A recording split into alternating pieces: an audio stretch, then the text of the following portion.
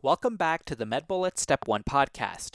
In this episode, we go over the topic of primary sclerosing cholangitis, or PSC, from the gastrointestinal section on medbullets.com. Let's begin this episode with a clinical snapshot. A 62-year-old man presents to his primary care physician complaining of constant itchings and yellow skin and eyes. On exam, there is no evidence of hepatomegaly, however laboratory findings are of concern for elevated serum ALP and GGT levels. This is a case of primary sclerosing cholangitis. Let's now get into the topic. Let's start with an introduction about this topic. Primary sclerosing cholangitis is a chronic cholestatic syndrome characterized by fibrosing inflammation in the intrahepatic and extrahepatic bile duct. The onset is usually insidious. It leads to narrowing and eventually obliteration of the bile ducts. The cause of primary sclerosing cholangitis, or PSC, is unknown.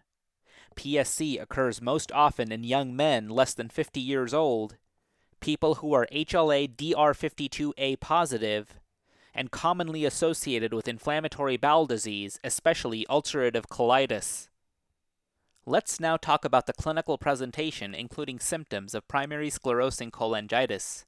Symptoms include pruritus, jaundice, and some people present with hepatosplenomegaly or features of cirrhosis. Let's now discuss the diagnostic evaluation for primary sclerosing cholangitis. Lab studies would show an increase in serum ALP and GGT levels. Bilirubin would be increased with conjugated fraction of greater than 50%. This is typical of an obstructive pattern. Note that there would be no urine urobilinogen and low urine urobilin. Note that an endoscopic retrograde cholangiography, or ERCP, would give the biliary tree an irregular beaded appearance. Let's now discuss the treatment of primary sclerosing cholangitis. Liver transplantation prior to liver failure is a possibility in selected cases. And in terms of the prognosis, prevention, and complications, the prognosis is poor, and this condition may result in liver failure, cirrhosis, or cholangiocarcinoma. Okay, so now that we've gone over the major points about this topic, let's go over one question to apply the information and get a sense of how this topic has been tested on past exams. A 37-year-old man presents to his gastroenterologist due to a transaminitis found by his primary care physician. He reports currently feeling well and has no acute concerns. Medical history is significant for ulcerative colitis treated with 5-aminosalicylate. He recently went on a trip to Mexico and experienced an episode of mild diarrhea. The patient is 5 feet 4 inches and weighs 220 pounds or 99.8 kilograms. His temperature is 98 degrees Fahrenheit or 36.7 degrees Celsius. Blood pressure is 138 over 88 millimeters of mercury. Pulse is 90 per minute, and respirations are 18 per minute. Physical examination is unremarkable. Laboratory testing demonstrates a leukocyte count of 7,200 per cubic millimeter, alkaline phosphatase level of 205 units per liter, aspartate aminotransferase, or AST, level of 120 units per liter, alanine aminotransferase, or ALT, level of 115 units per liter, perinuclear antineutrophil cytoplasmic antibody, or p-ANCA, positive, and antimitochondrial antibody, negative.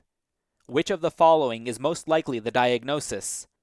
1. Acute cholecystitis. 2. Acute viral hepatitis. 3. Cholelocholithiasis. 4. Primary biliary cirrhosis. Or 5. Primary sclerosing cholangitis. And the correct answer choice is answer choice 5, primary sclerosing cholangitis. This patient's highly elevated alkaline phosphatase, positive atypical perinuclear antineutrophil cytoplasmic antibody, or p-ANCA, and history of ulcerative colitis are highly suggestive of primary sclerosing cholangitis. Remember, primary sclerosing cholangitis, or PSC, is a chronic progressive disorder that results in intrahepatic and/or extrahepatic biliary tree inflammation, fibrosis, and stricturing. Laboratory abnormalities associated with this condition include an elevated alkaline phosphatase, positive p-ANCA, and elevated IgM.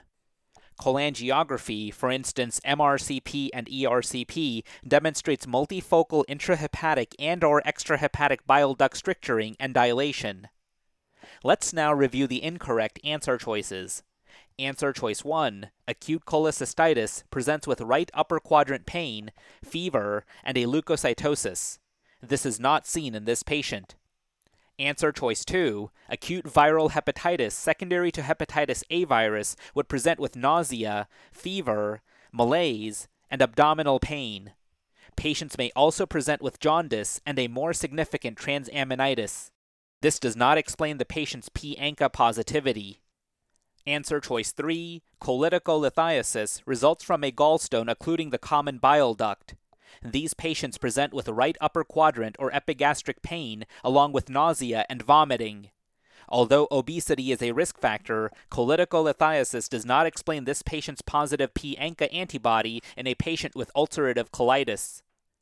And finally, answer choice 4, primary biliary cirrhosis is a T-cell mediated immune response to the intralobular bile ducts.